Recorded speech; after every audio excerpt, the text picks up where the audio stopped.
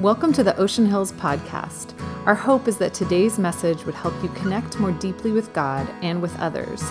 If you would like more information on what is happening in the Ocean Hills community, check out our website at oceanhills.org or download the Ocean Hills app.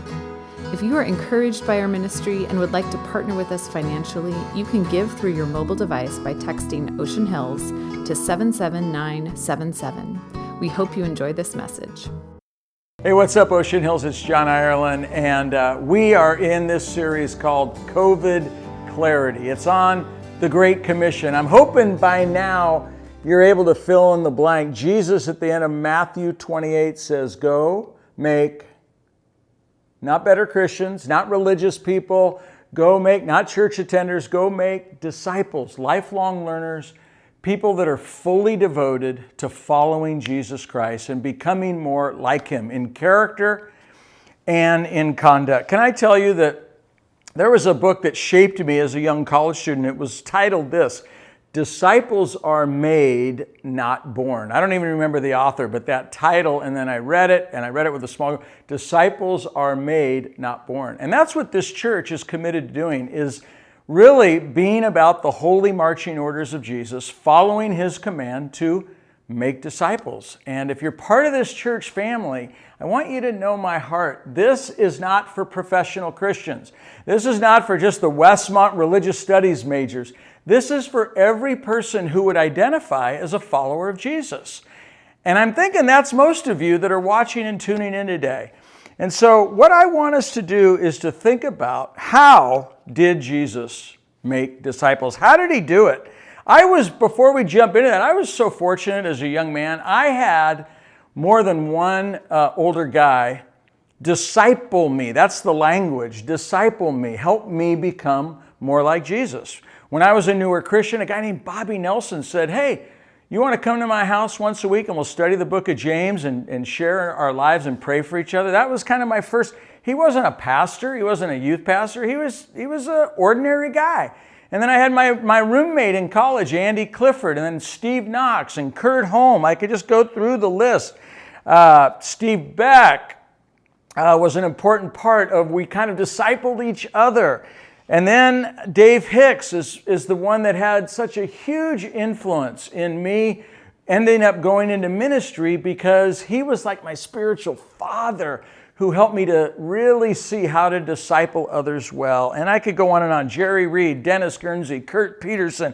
God has consistently used older men in my life to help me become more like Jesus.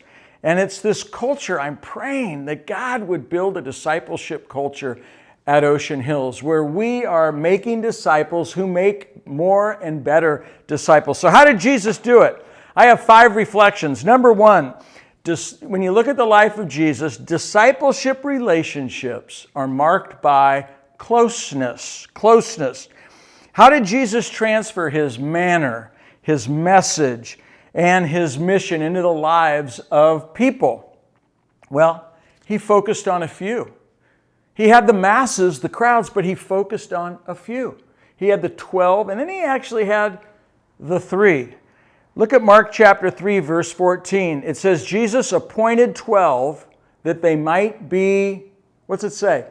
With Him. It's about proximity. It's about closeness, connectedness. It's about sharing life together. He allowed those disciples to get close enough to Him that they could see how He was living. Then in Mark chapter 14, I love this passage because we get a peek into the heart of Jesus and what He was struggling with. And He took 3 guys with Him. Again, this idea of discipleship relationships are marked by closeness. Look at this verse, Mark 14. It says He took Peter, James, and John with Him, proximity, closeness, and He became deeply troubled and distressed. He let them see into His spirit, His heart that was troubled, overwhelmed, distressed. Verse 34, He told them, my soul is crushed with grief. Do you get the picture here? Jesus is letting a few guys into His heart, into His disappointment, into His heartache, into His struggle. He's facing the cross. He knows he's got to go there, but his humanity, he's wrestling. He wants, is there another way we can do this? He says, my soul's crushed with grief to the point of death. And there he says this, stay here and keep watch with me. And he went a little further and he fell to the ground and he prayed, if it were possible that this awful hour awaiting him might pass him by. Abba, Father, he cried out, everything is possible for you. Please take this cup of suffering away from me. Yet, I want your will to be done, not mine. I love that last phrase. Not your will, but mine. I want your will. Jesus let them into his surrender.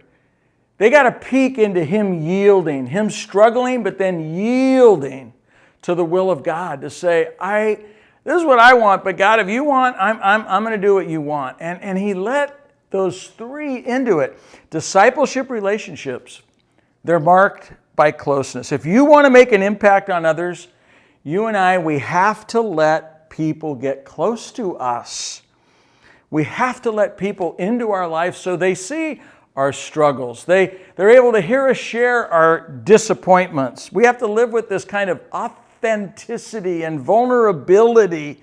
No posing, no pretending, no going through the motions. I remember Dave Hicks, who I mentioned, really my spiritual father. He let me into his life. He let me see how he honored his wife. He also let me see him have disagreements with his wife and how they resolved that. I got to watch him parent. I got to watch him pray. I got to watch him discipline his kids. I got to go away with him on road trips and see how he lived his life, that he was the real deal. The secular and the sacred, they weren't two different things. It was all intersecting together. And that's part of how impact happens. When we let people get close to us as we are following Jesus. Paul said it this way, imitate me as I imitate Jesus. So the first reflection is discipleship relationships are marked by closeness. The second is discipleship relationships, they're marked by mutual participation. Jesus invited Peter. He said, Peter, come and follow me. And what did Peter do? He left his nets. He dropped his nets. He left that business behind and he went and followed Jesus. Now, Jesus also said to the rich young ruler, come and follow me. And by the way, you're going to have to get rid of those possessions because they're in the way of you following me. And guess what happened? The rich young ruler, he walked away sad. Did Jesus chase him and beg him? No, I'll make it. No. Jesus didn't chase him. Jesus didn't badger him. Jesus didn't beg him. Discipleship relationships are marked by mutual participation. Remember we were talking about that person of peace last week? Who's responsive to you? Who do you have a friendship with? Who does it feel normal and natural and it's flowing, right?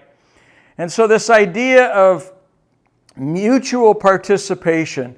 I remember we had a boot camp for women on mentoring and discipleship, and I had Jamie Lasea speak at it.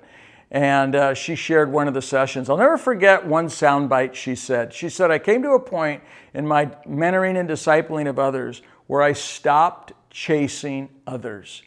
Like so much of my life I'm chasing and then they don't show up and they don't want it as much as I want it. And I finally said, you know what, if you want it, here's my phone number, call me. And the ones that returned her call and called her back, she met with them, she poured into them, but she said, I'm done chasing people to try and get them or pressure them or say, hey, And so that's, I think, an important mark of discipling. It's mutual. There's got to be responsiveness. Here's number 3. Discipleship relationships are marked by a conscious dependence on the Holy Spirit. Now, spoiler alert, if you get to the end of this passage, Jesus says, lo, I am with you always. What does that mean? It means that he is going to give his Holy Spirit to his disciples, and he gives the Holy Spirit to us so that we're never alone. You are not alone in this discipling of others effort, process, work. You are not alone. Jesus doesn't leave you as a kind of orphan and say, hey, good luck, stay warm and well fed. No. He says, I am going to go with you. I am actually going to give you the gift of the Holy Spirit. So I'm living in you, giving you the power, the capacity, the desire, the insight, the wisdom. He's giving you all that you need to pour into, to invest, to disciple another person. And it's the Spirit of God, I believe, that led Jesus to, are you ready for this word? To customize many of his conversations. It wasn't a cookie cutter model that Jesus had in discipling. I mean, just think about it. Thomas had doubt issues, so Jesus had discipling conversations with Thomas about doubt. Peter had anger issues. Jesus had to talk to him about that. James and John had ego issues, so he had to pull them aside and talk to them about what does it mean to be great in the kingdom. Judas had greed issues. Jesus had to address those. So discipleship is about what are those areas we wrestle with that are getting in the way of us becoming more like Jesus. And let's talk about those things so that we can, like Jesus, say, not my will, but your will be done. We can live that fully surrendered life. That happens because of a conscious dependence on the Holy Spirit. I have a quote in my notes, and I get credit for this quote. I've never done that before, but I thought about this. I love the way that I worded this, and I feel like God gave me this. And here's the line. The things you don't want to talk about are the things you need to be talking about. So in a discipling relate, what's the thing? Gosh, I hope she doesn't ask me that. I hope he doesn't ask me that. Why? When we're discipling, we want to be talking about those things that are getting in the way of us becoming more like Jesus, because that's the desire of our heart.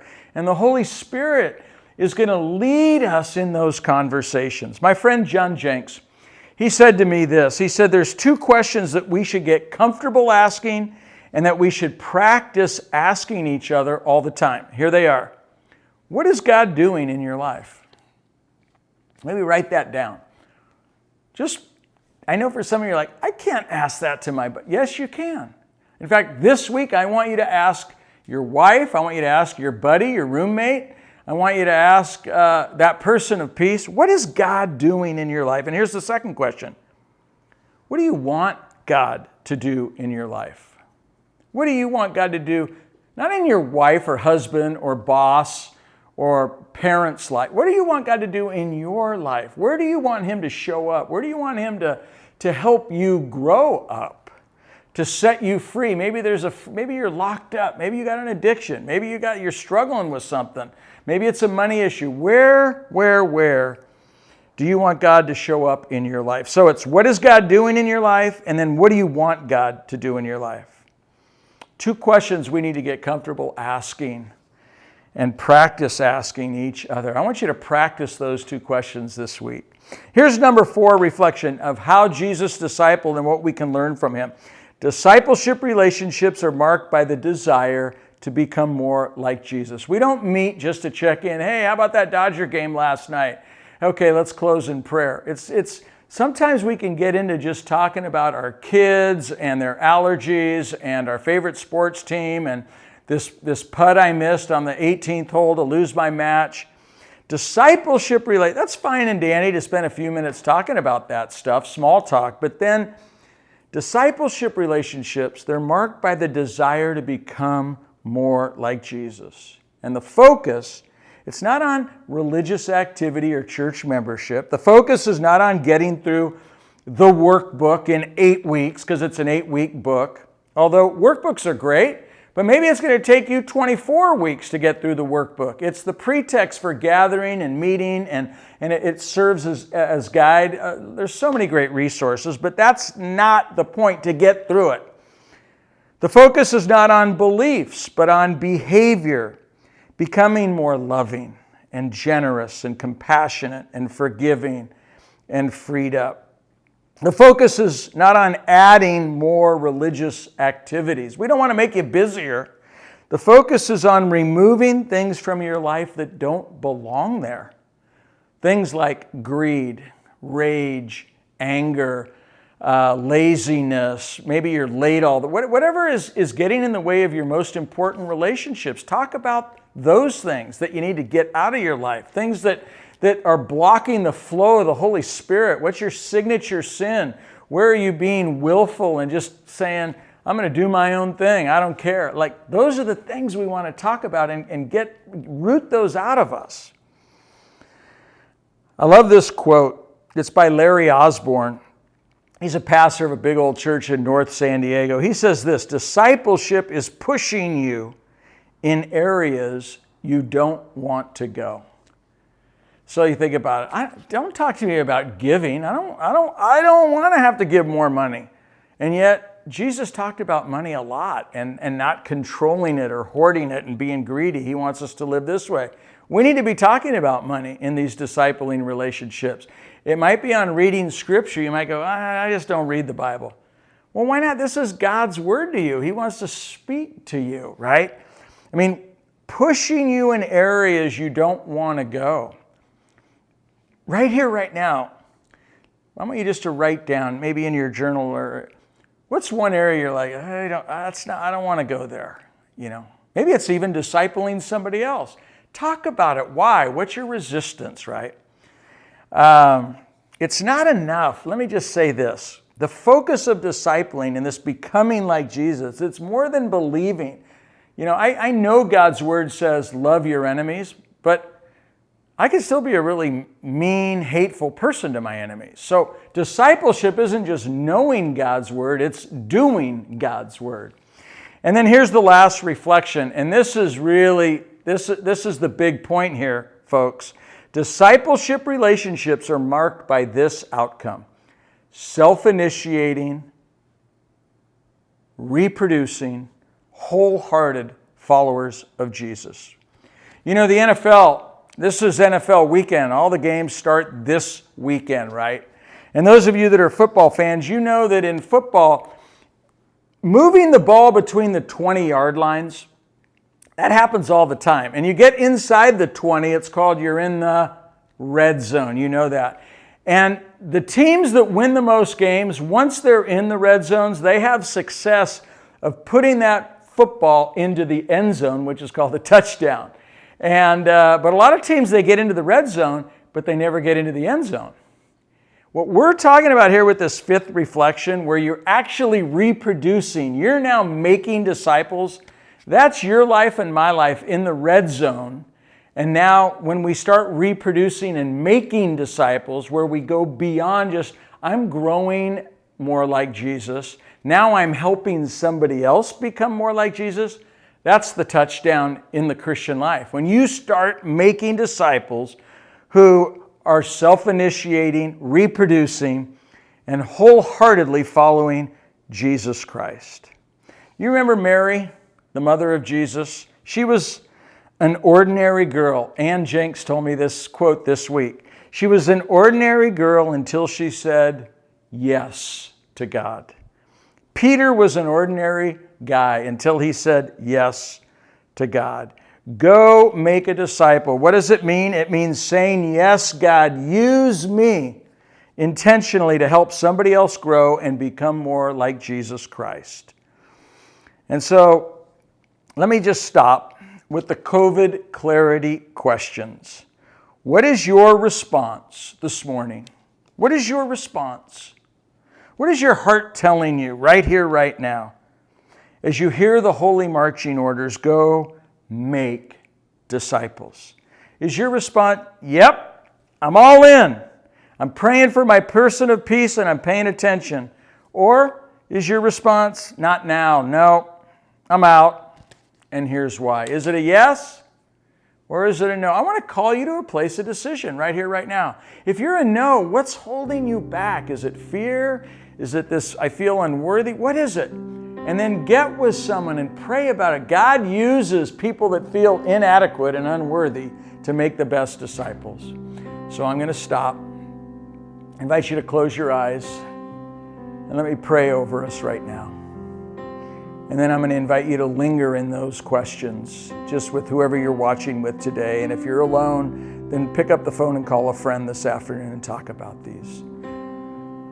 Holy Spirit, thank you for taking your word and taking those 3 words, go make disciples, and planting them into our hearts. I pray that those 3 words would bear fruit in our lives today. I pray that there would be a revival in our church family, that we would become a disciple-making God family, that people will look back and say, wow, it was when I was at Ocean Hills, when in my teenage years, in my college years, in my 20s, it's when I was in my 40s, 50s, and I was challenged to go make disciples. Everybody can be making disciples. God, put the desire in our hearts. And then, Lord, use us as we step out in faith and say yes to you.